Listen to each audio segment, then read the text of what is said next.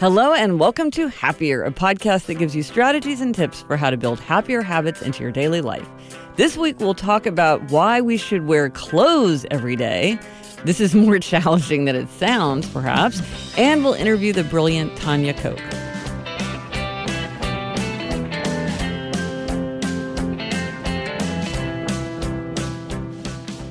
I'm Gretchenrubin, a writer who studies happiness, good habits, and human nature. I'm in New York City, and with me is my sister Elizabeth Kraft, who really understands why wearing clothes can be such a challenge for us. That's me, Elizabeth Kraft, a TV writer and producer living in LA, currently wearing gray sweatpants. We'll discuss more about that. Yes, stay tuned. But before we jump in, thanks to everyone for posting in the hashtag Happier Podcast for the month of January. It has been so much fun to see what people have posted. Yeah, we were posting a picture of something every day that made us happier. And what I noticed, Gretchen, is it's even a better exercise when you're not feeling happy because it forces you to find something that makes you happy if you're feeling a little down. Right. No, it's sort of like the gratitude journal, the idea that it lifts you up because it's forcing your attention on something that's good. It's fighting the negativity bias, especially during a tough time. So sometimes, I remember last year, Alyssa, I think a lot of people kept doing it throughout the year, which was so fun. Yes. So keep going if you like. And thanks so much, everyone who participated. That was so fun. Now, try this at home tip. Okay, Elizabeth, this is very personal to you and me. I think many of our listeners will be able to just give themselves like a big old pile of gold stars because they're already doing this. Try this at home effortlessly. But for us, it's huge. And this is the try this at home to wear clothes every day for a month. So what do we mean by clothes? Because we should sort of preface this by saying, as discussed, you often wear yoga pants and running shoes and a hoodie. Yeah, all the time. All the time. I always wear sweatpants and a hoodie and sneakers. So by clothes, we mean workout type clothes. Yes. So jeans absolutely count as clothes. Yoga pants do not count as clothes. Right. So, listen, the question, though, is why are we bothering to do this? Because on the one hand, we love the freedom and the flexibility to just wear whatever we want and be super comfortable and get Sharpie all over ourselves and not worry about it. So there's definitely pluses to not wearing true clothes. But we've decided we want to challenge ourselves to wear clothes. Yes. And part of it is I want to see if I, just come across as more professional, I guess would be a big reason to why to do it. Even though I work in such a casual environment, and that's one thing I love about TV writing, I still think, like the other day, for instance, I was wearing sweats and we were supposed to have a meeting with a director on a Thursday, but she got the days mixed up and showed up on a Tuesday. And so I was wearing sweats because I didn't know I had a meeting that day. And it was like, oh, God, it wasn't the best, because I just think it sort of showed a lack of respect in a way. And of course, she walked in and I'm like, I'm so sorry I'm wearing sweats. I thought you were coming Thursday. But anyway, so I think it's like to be ready for sort of professional interactions. Like I can't tell you how many times I've been at a sushi restaurant in sweats and run into the head of the studio or something. So it's just will make me more professionally ready at all times. Well, it's also that bad feeling of feeling like you're not putting your best foot forward when you wish you were. And I feel like that's what it is for me. I just feel like maybe if I put more effort into it and just felt more sort of put together and less I just rolled out of bed, I feel like I think I would just feel better. Or I'm curious to know what I will think because I haven't done it in such a long time. But then sometimes I have the same thing. I'll run into somebody and I'll feel just sort of underprepared. Or I want to do more on Instagram, but I never take pictures of myself because I'm like, well, I just look so sloppy. I don't feel like including myself in a photograph. And I think I'd have more fun with Instagram and feel more potential if I felt more kind of ready. Not that I have to look fabulous and have like a whole kit, all kitted out. But, there's a difference between nothing and a little bit is, I think I also would feel more ready for action, more prepared. Yeah. Yeah, and I will say another thing about wearing sweats is I do think it makes it easier to gain weight because it's like the stretchy waistband, the loose fit. For me, that's not a problem for you, but for me, I'm like, I need those jeans will definitely be a little bit more of a, accountability partner just in the jeans themselves. Well, and you're right, because research shows that people do use the way their clothes fit as a way of monitoring. It's like, and some people actually like have a pair of jeans that they never wash and they never wear, and they just use them as kind of to take their size to see. And so I think you're right. Part of the fun of really stretchy things is that they never feel tight. Or they always feel good. Now, what are the time constraints on this? What are we asking from ourselves? Well, certainly at work. The question is, at home, are we having to wear these clothes? I think you don't go to work, so I guess for you it has to be at home. Yeah, and I think I want to wear it until after dinner. Or until I put on my pajamas. I think that's what I'm going to ask myself, is to stay wearing clothes until I put on my pajamas. But you're different because you go to an office. Yeah, but that sounds good. I'll do the same. Now, might mean me putting on my robe at 7 p.m., but that's okay. And then what about weekends? Ooh, I think we got to go all the way. I think it's a full month. It's a full month. Now, luckily, February is the shortest month. Yes, good. We chose well. Yes, shaved off a little bit there. Yes. Okay, so weekends too. Okay. Anytime we're not in our night clothes or exercising. So the hardest thing for me to give up is going to be hoodies. Oh. We decided hoodies don't count as, quote, clothes. Not unless they're really, really nice hoodies, like a really nice fabric where they really do. I mean, we know in our hearts what counts as clothes. One of the things that I did without knowing that we were going to try this at home, but turned out to be really helpful, is over Christmas, I went shopping with you and with Mom and with Eliza, and I got a couple pair of like fashion tennis shoes. Because for you, the thing is the hoodie. For me, it's the running shoes. I love the comfort of running shoes. And part of the thing about being in New York is you never know when you might have to walk a mile. It's like, right. Oh, the subway's closed. You've got to walk to the next stop, or, you've got to walk 2 avenues because you miscalculated where the address is. And so I always want to be wearing comfortable shoes. And so if I'm wearing running shoes, that just limits how far I can take an outfit into clothes. Right. Kind of locks you in. But now I have like nice shoes. As you were with me when I bought one of my pairs, they look nicer. You could build an outfit and include those kinds of shoes in a way that you couldn't with a running shoe. Yeah. So it's like they're comfortable enough for you to wear to walk a mile, but not as comfortable as the running shoes that you usually wear. And because this is the thing, people are always like, they're as comfortable as running shoes. And I'm always like, they're really not as comfortable as running shoes. I mean, if running shoes is your standard, nothing's as comfortable as running shoes. Right. But things can be comfortable enough that you could do it. Now, what about makeup? Now, I think we can each go our own way. I am going to say that for me, I have to wear at least minimal makeup. Yeah, I will say that too. Although I always wear at least like blush every day. I don't know if just blush counts as makeup. I don't even do that, so I'm going to do that. Okay. And I'll continue to do that, and maybe I'll try to up my eye makeup game. And then the other thing I think we should try to do, although I wouldn't say it's an absolute requirement the way no sweats and no hoodies are, is we change up our jewelry. I'm sure we both have plenty of jewelry we never wear because we're too lazy to change what we wear, right? Yeah. Yes. And no, Gretchen, since we've, you brought up this idea, which, I was like, oh my, you emailed me, hey, how about this? And I was like, oh Lord, I really don't want to do this, but I'm forcing myself to be in an atmosphere of growth. I'm going to agree to this. But since then, I have bought a few things because I'm like, I really need more non-hoodie tops if I'm going to be going an entire month. Well, there's also the pleasure, too, of just wearing what you have. I mean, like both of us needed some new things to outfit us for this immense, journey that we're going on together, this sisterly adventure. I have to say, I'm more intimidated by this than by a lot of things that we've done. But it's also the feeling of like, I have these things, I should wear them. And it feels good to put things to use and to wear everything in your closet, because there is that bad feeling where you're like, that's a nice shirt, I should wear that more. It's a feeling, it's like a form of waste that's not satisfying. And I feel like we will be wearing more clothes, more variety of clothes, and that's going to be satisfying too.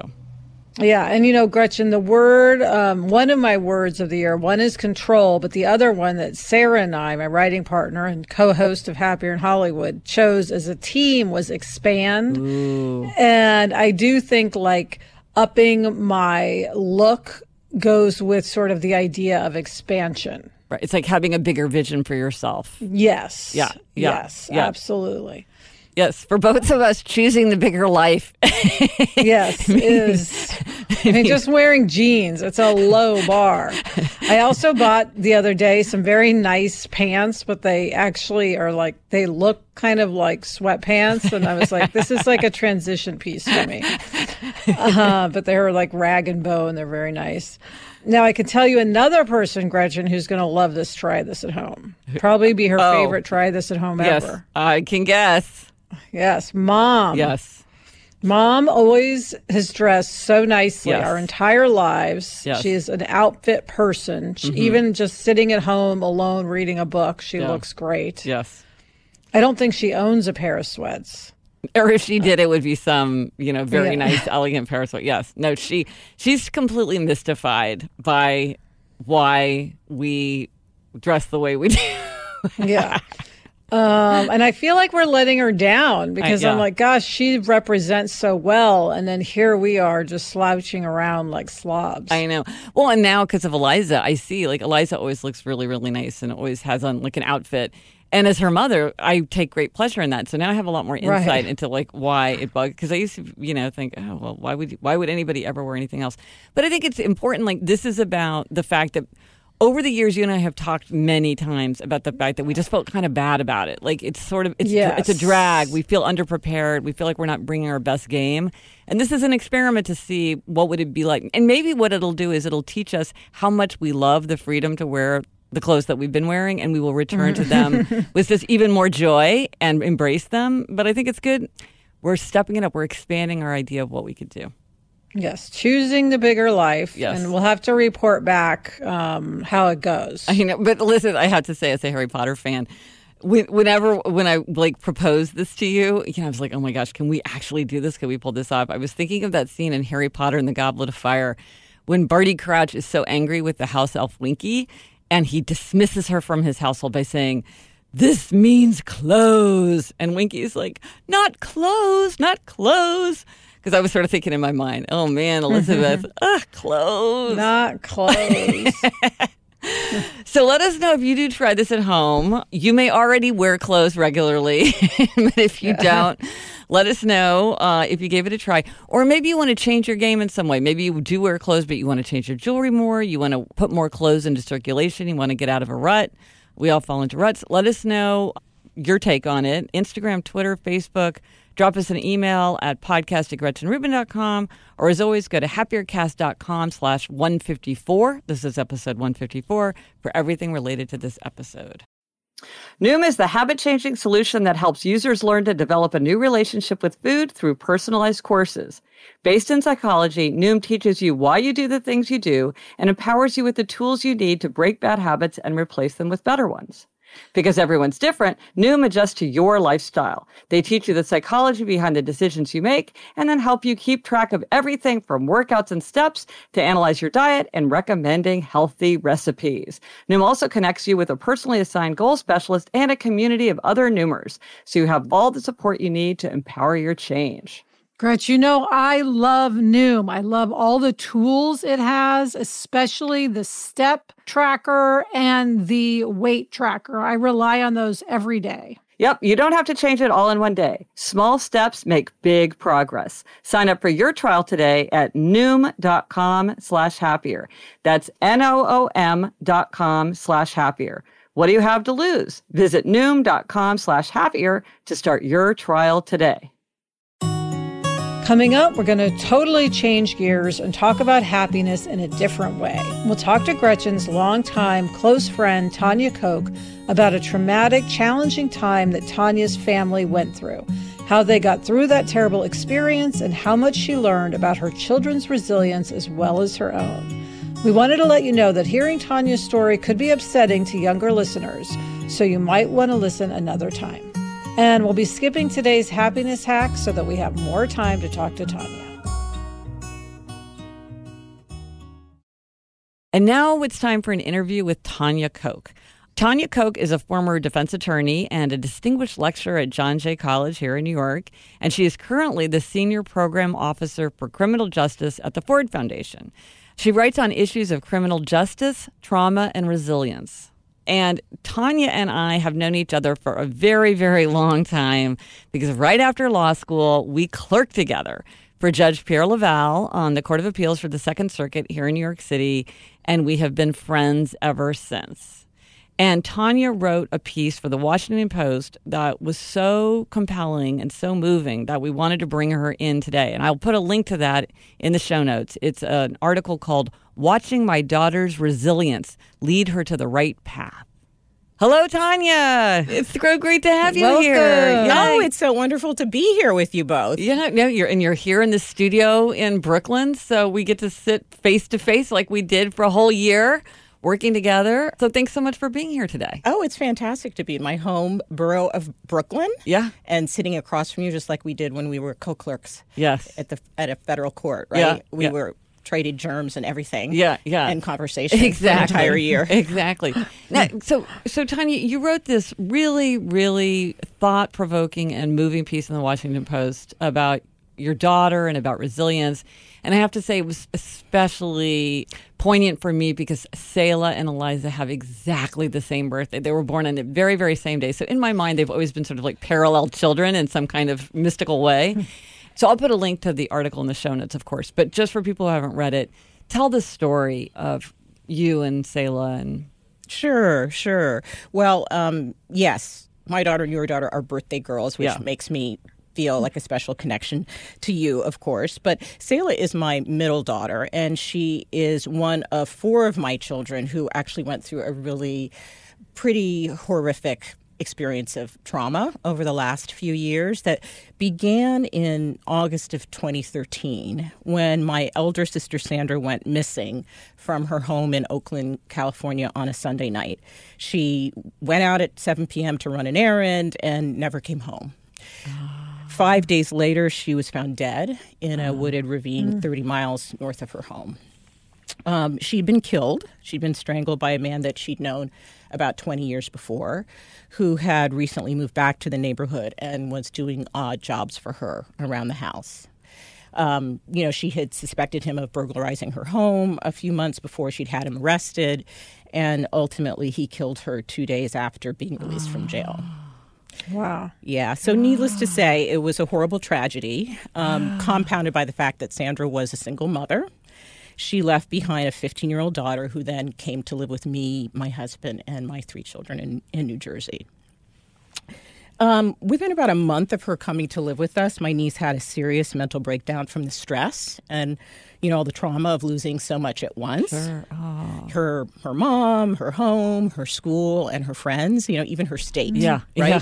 She was coming 3,000 miles away, right, to live with us clear across the country. She was hospitalized multiple times during the course of the next year as she really struggled, to come to terms with her losses. And then, as if that weren't bad enough, on the anniversary of my sister's death in August of 2014, our house burned down. I mean, it is too much. Yeah, it was a pretty stunning series of events. Oh my God. The grace of it was that we were not home when the house was gutted by a 3-alarm fire. We had just happened to be away for the weekend, actually commemorating the first-year anniversary of my sister's death. We decided to take a little trip to the beach. So the humans survived the fire. My niece's cat, unfortunately, perished in the fire. But we humans, survived the fire intact, which, of course, was a blessing. But I have to say the psychic damage was another story altogether. It was loss upon loss upon loss. You sent me this quote that is just always stuck with me. It's from Aeschylus, and it says, "Zeus, who guided men to think, who has laid it down that wisdom comes alone through suffering. Still there drips in sleep against the heart, grief of memory. Against our pleasure we are temperate. From the gods who sit in grandeur, grace comes somehow violent." I love that poem because it really speaks to a terrible kind of wisdom that is born through suffering. And I think it's a wisdom that most of us learn much later in life when people we love start to leave us or our bodies start to fail. But I tell my kids that they now have the grace of knowing how to move through hard times that will really serve them well into adulthood. Yeah. And to me, that poem really summed up that notion of wisdom through hard times. Yeah. So thank you for that. Yeah.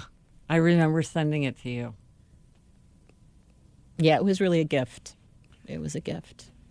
And, we were lucky. We had insurance. We were able to rebuild the house. But pretty soon after the fire, I'd say a couple of weeks after the fire, everybody's seams just started to come apart.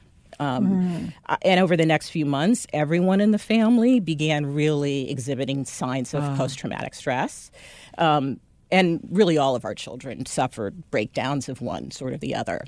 But the essay that I wrote in the Washington Post relates the story of my middle daughter, Selah, your birthday girl, Eliza's birthday buddy, girl, yeah, who was 15 at the time of the fire.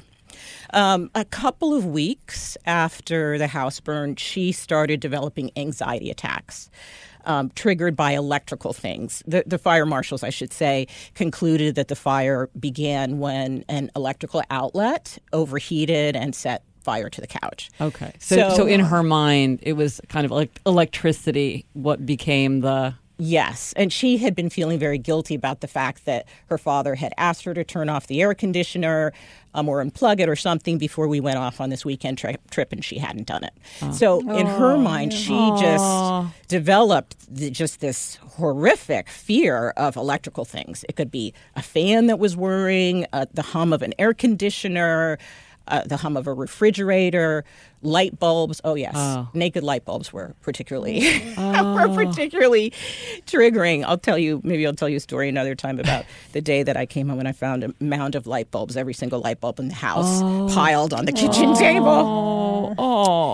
And then, of course, hot things, right? The oven, the stove, open flames of any kind were really triggering for Selah. And this was especially tragic in her case because from the time she was a small girl, her great passion had been cooking.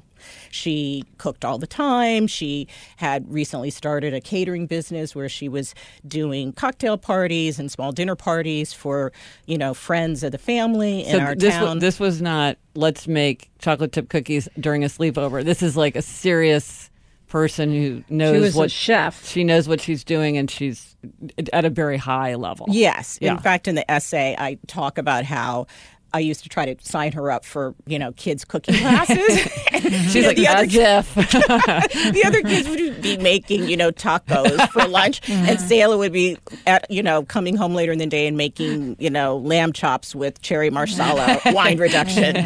Yeah, she was seriously into the art and the craft of cooking. Which is all about the heat. Yes, all about the heat, all about the fire. So as you can imagine, she began to steer a really wide berth around the kitchen, and she stopped cooking entirely. It was just really, really tragic. In the essay, I talk about how sad it was that holiday, that Christmas, cooking dinner alone, in the kitchen without Selah there to correct my seasoning. Yeah. So it was a very significant loss in a lot of ways. Identity loss. It was. I think she really felt like she was losing herself. And then, of course, because her PTSD was so severe, she had a lot of trouble concentrating in school as well. And, part of it was the way that PTSD interferes with your concentration. And with her, it was her ability to read. And also, she was really afraid of the old wiring behind the walls of our 100-year-old high school. She was certain that it was just going to self-combust. And within about a month or so of the fire, she had to go on home instruction. And so she didn't even have the comfort of her regular routine, her school day routine. So she was just really struggling. And then during this period of time, we were gearing up for the trial of the man who had killed my sister, which itself was a stress unto itself. I was traveling back and forth to California for 3 months of trial, and I, wasn't in such good shape myself. And I think, really the whole family was just swimming in fear and anxiety, whether he'd be convicted or acquitted. Was it safe to go back to our old house, which had been, the scene of now a couple of traumas? Yes. So ultimately, I'm happy to say the man who killed my sister was convicted. But within a day or two of my coming home from the trial, I found Selah in bed one night before dinner, just, ticking. I went upstairs, I was like, honey, dinner's ready. Why don't you come down? And she said, Mom, I don't feel so well. And I put my hand on her back, and she was just ticking like a metronome, just small involuntary ticks in her right shoulder. And within a few minutes, the ticks turned into twitching, and the twitching turned into convulsions. Oh, my gosh. So we rushed her to the... terrifying. Yeah, it was, there's really Thank goodness nothing... you're right there. Yeah. There's really nothing scarier, I think, than seeing your child having a seizure. But, we got to the hospital. She was seizing so hard that it took 2 orderlies to hold her down. Gosh. The right side of her face drooped. She couldn't walk or move her right side. We were thinking that she was having a stroke or a major epilepsy attack or a brain bleed. We really didn't know what was happening. But they, rushed her to the neurology unit. They hooked her up to a mess of electrodes. And within 12 hours, they had concluded that it was none of those things because the monitor, her brain waves seemed perfectly fine. And instead, they suspected that it was a psychosomatic reaction to stress. Wow. They called it conversion disorder, which is a very rare phenomenon in which a patient converts acute stress into debilitating physical symptoms, often blindness or paralysis, or in her case, seizures. And, as with so much of post-traumatic stress, it's a reaction of avoidance, right? To the shut down so that to protect yourself. Exactly. So by just taking her out of commission, the seizures essentially avoided a whole overwhelming set of stressors she was experiencing, upcoming final exams, a decision within our family about whether to return to our old house that was being reconstructed, just the stress, the toxic stress that we were all experiencing in the household, essentially. The good news is that eventually, with a great deal of therapy and, interestingly enough, a gradual return to her passion of cooking, she recovered. But it took 2 years. It took a great deal of perseverance and patience. Yeah. And as a parent, there was that beautiful moment of her kind of ability to embrace fire again.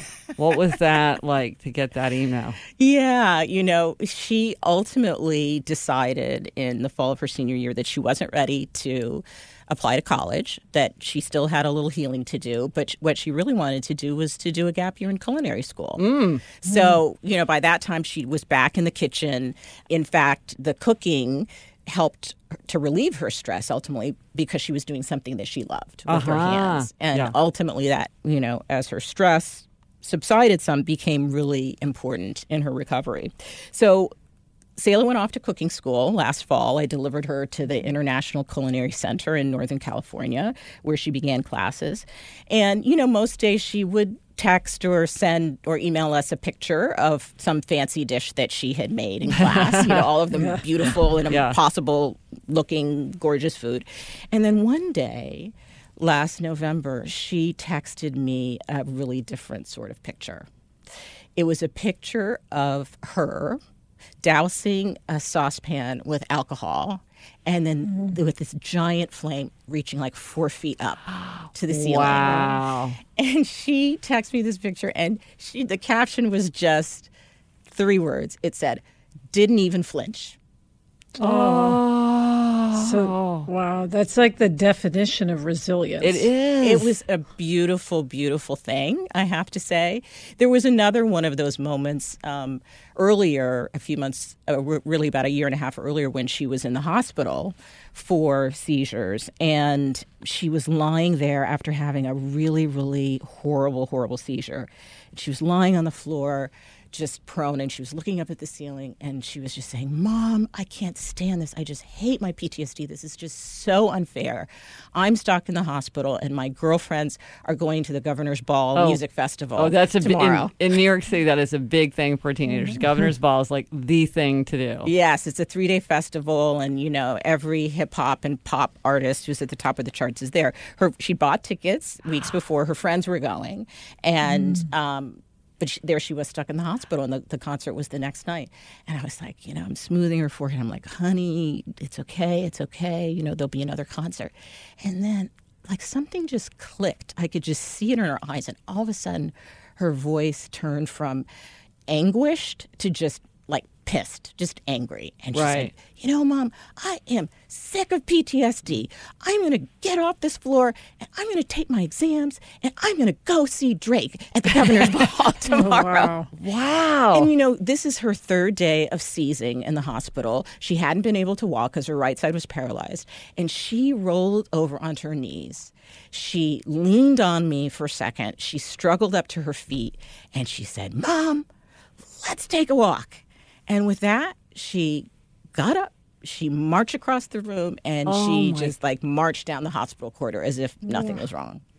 Because she had just decided, I'm going to see Drake, and, with my friend.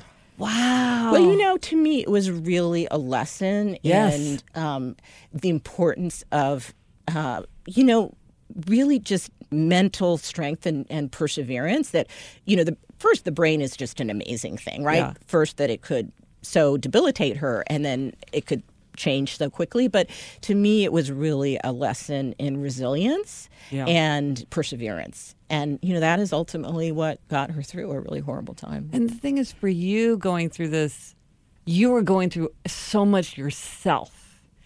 And so to be dealing with yourself, and then to be trying to help your children through it.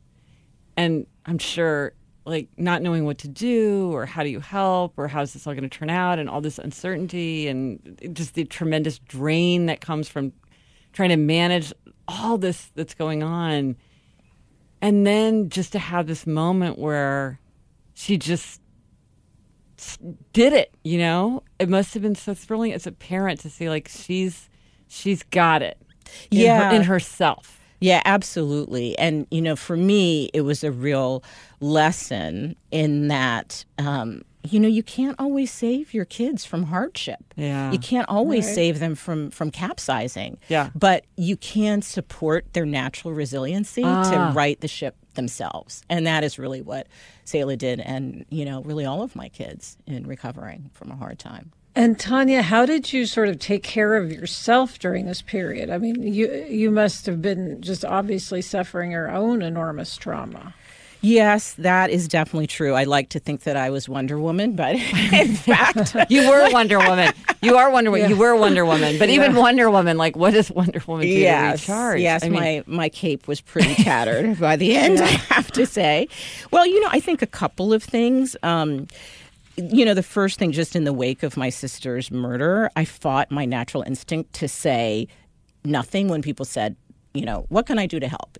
My natural tendency was to say nothing. I've got this. I'm fine.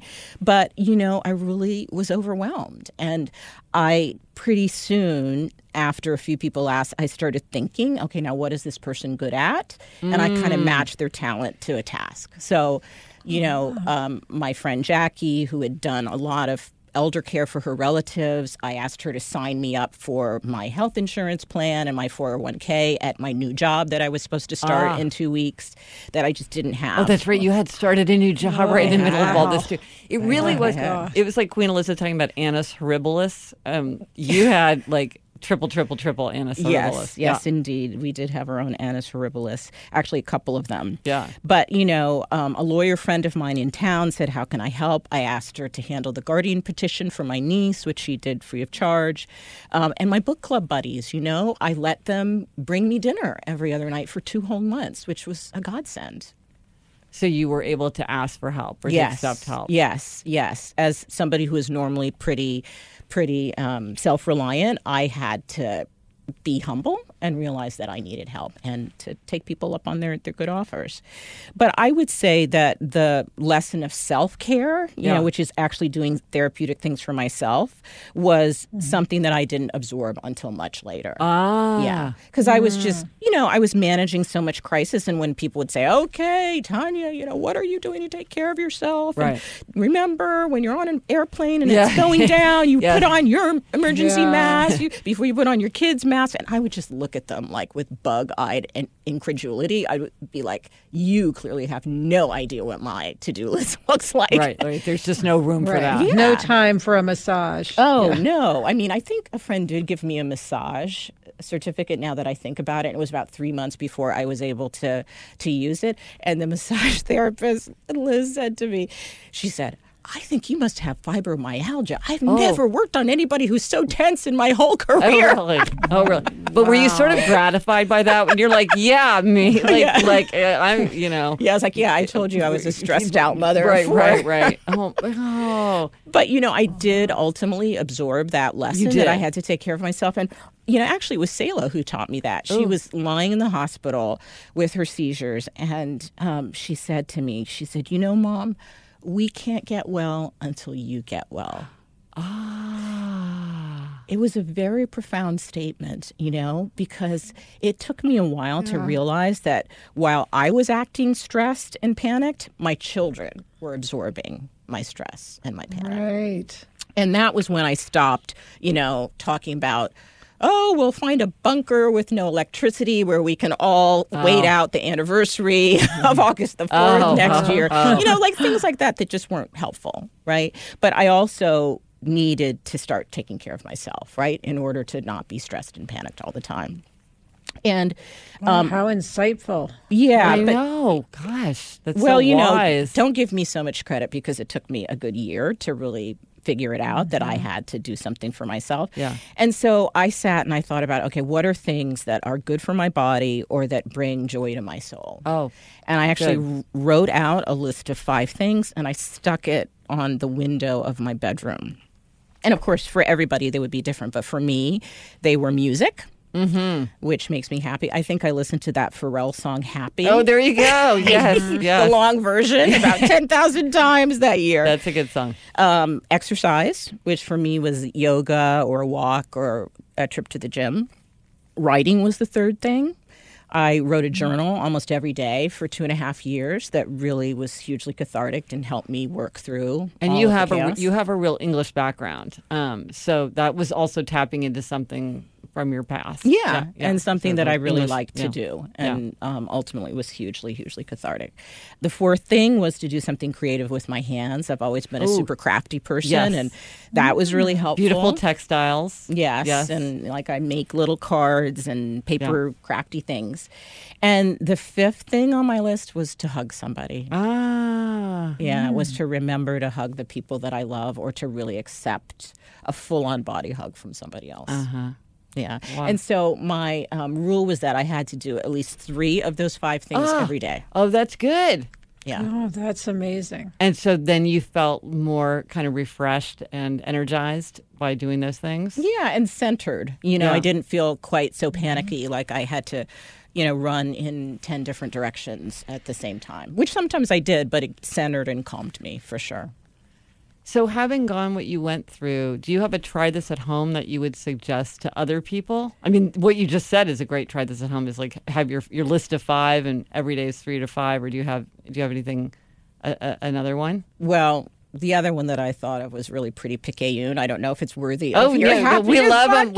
We love the more nitty gritty, small manageable details. Yes, we love the nitty gritty. The small manageable details. Okay, so I think you know this, Gretchen, because we had this conversation before about how I spent a lot of time after the fire rehabbing burnt and smoky things. Yes. There wasn't much that survived the fire, but we did go through the house and you pick up the things that have sentimental value, like your the baby blankets, my children's teddy bears, right. A favorite piece of clothing that you wore on that date with your husband.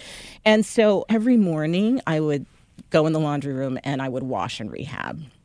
And I bought OxyClean, I bought Tide Sticks, I bought Febreze, all of those specialty cleansers that are supposed to work magic. But then I discovered something that I want my children and grandchildren to know, and by extension, all of your listeners. Oh, good. Which is that Fantastic with bleach is all that you need. It's all that you need to clean life's gnarly messes. Well, it's so funny because Fantastic with bleach. Yes. This is the literal thing, but it's like the metaphoric thing of like, how do I cleanse my soul of all of this turmoil? And it's like, if I can find the right product.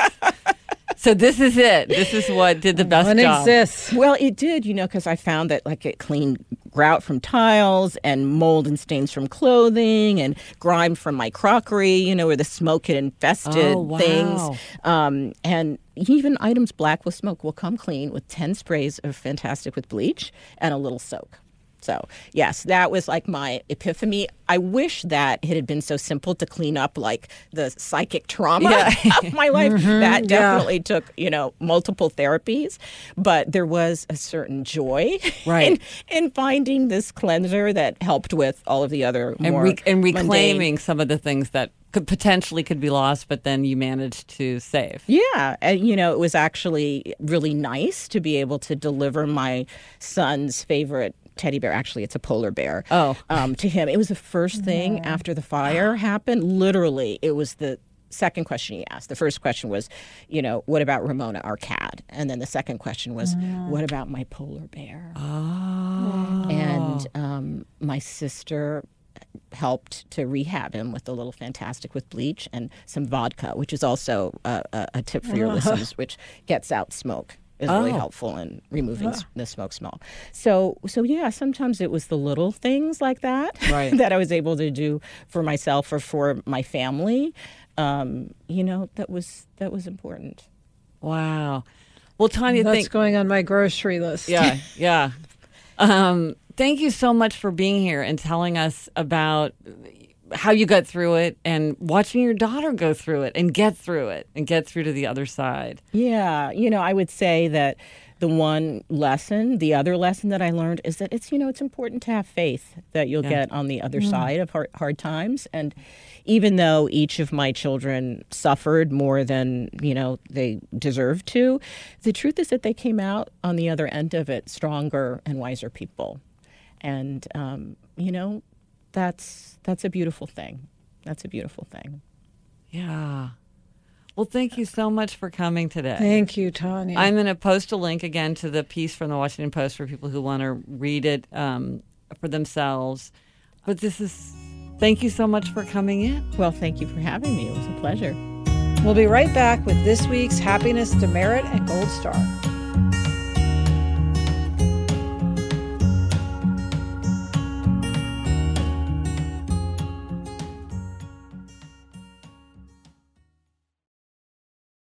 Elizabeth, it is time for Demerits and Gold Stars, and this episode is 154, an even-numbered episode, which means you are up for a demerit. Yes. Oh, goodness, Gretchen.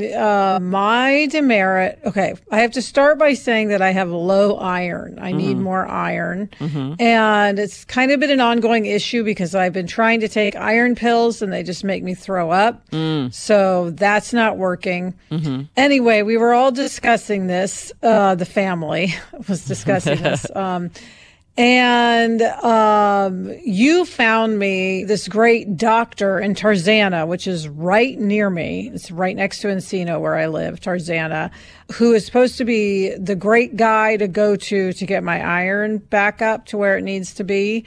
And I have his name. I have his number. He's very close to me, and I have not made an appointment. And that's my demerit. And what is standing in your way? Do you have a sense? I think a few things. I think one, I know that it's going to involve getting my blood taken, and I really have a hard time getting my blood taken. That's really like hard I for faint you. sometimes. My vein. I mean, even just talking about it now, I feel faint. Yeah. Because I have really small veins, and it's just very difficult. Yeah. And then just the sort of, I think it's unnerving to be like, what, I have to talk to him. I have to tell him what's going on with me. They'll want to weigh me. Just like the whole thing of like kind of opening yourself up to another doctor who knows nothing about you is very intimidating. Yeah, that's hard. So I just need to do it, make the appointment. Yeah. And then just go. Of course, it's also hard because work, all the usual reasons. No, just putting something on the schedule, sort of your heart sinks because you're like, well, it's just another thing to have to work around and potentially reschedule and yes, just like think But through. I need to do it because I'm sure that if I address this issue, I will have more energy, among other things. So I need to do whatever I need to do to get my iron where it should be. Good. So that's that. Now that I stated it, hopefully it will drive me to make an appointment, after I finish this recording. Yeah. Accountability. But Gretchen, take us up. What's your gold star? Okay.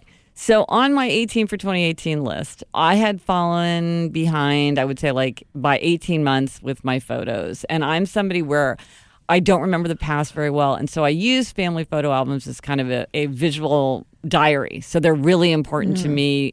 And I'm pretty good about keeping them. But I had fallen way behind. And so I finally caught up. I use Shutterfly as the way to make my printed albums. And it took a really, really long time because I had to go through and pick photos that were worth keeping. And then I had to arrange them in albums, and then the albums had to come. And then what I do is I handwrite captions in, like where were we, and just kind of like anything I can think of. I did a pretty cursory job on that, I would say. But I had 6 giant photo albums because there were so many pictures. And so it was this huge undertaking, and I feel such a sense of relief, and I'm so happy I caught up. And I vowed, as I have before, that I will never fall so far behind again. But it really is fun. And like my kids were like, they were leafing through them and laughing and, pointing things out. And they wrote some captions too. And so it really was this wonderful thing where, they say like one of the best ways to make yourself happy in the present is to remember happy times in the past. And I'm like, I don't even remember the past at all. Like, what did we even do? I can't even remember, like 2011, what happened? So it's nice to have that visual memory. So anyway, so I crossed it off my list. That was hugely satisfying. I have the albums, hugely satisfying. So that was a good day. Nice work. And that is it for this episode of Happier. Remember to try this at home if it applies to you, which it may not. Can you wear clothes for a whole month? Let us know if you tried it and if it worked for you. Thank you to our producer, Odelia Rubin. Also thanks to Kristen Meinzer and Andy Bowers of Panoply. Get in touch. Gretchen's on Twitter at gretchenrubin, and I'm at Elizabeth Kraft. Our email address is podcast@gretchenrubin.com. If you like the show, as always, you know what I'm going to say. Please be sure to tell a friend and subscribe to us however you listen to your podcasts. This week's resources, I want to remind you that you can request a signed personalized book plate for a book of mine or a signature card if you have an audio book or an ebook. I will post a link to that, but unfortunately I can do these in U.S. and Canada only because of mailing costs. This is an actual thing that I will mail to you, so I have to limit it to U.S. and Canada, and I'm sorry about that. But if you want to sign up, I'll put a sign up on my website. And you can sign up for my newsletter. I'll put a link to that, and there I post updates and links and sometimes little bonuses. You can learn what's going on with these books that I keep talking about, My Color Pilgrimage and Outer Order, Inner Calm. I'll put updates there. And so the newsletter is just, things that I think people would find interesting. Until next week, I'm Elizabeth Kraft. And I'm Gretchen Rubin. Thanks for joining us. Onward and upward.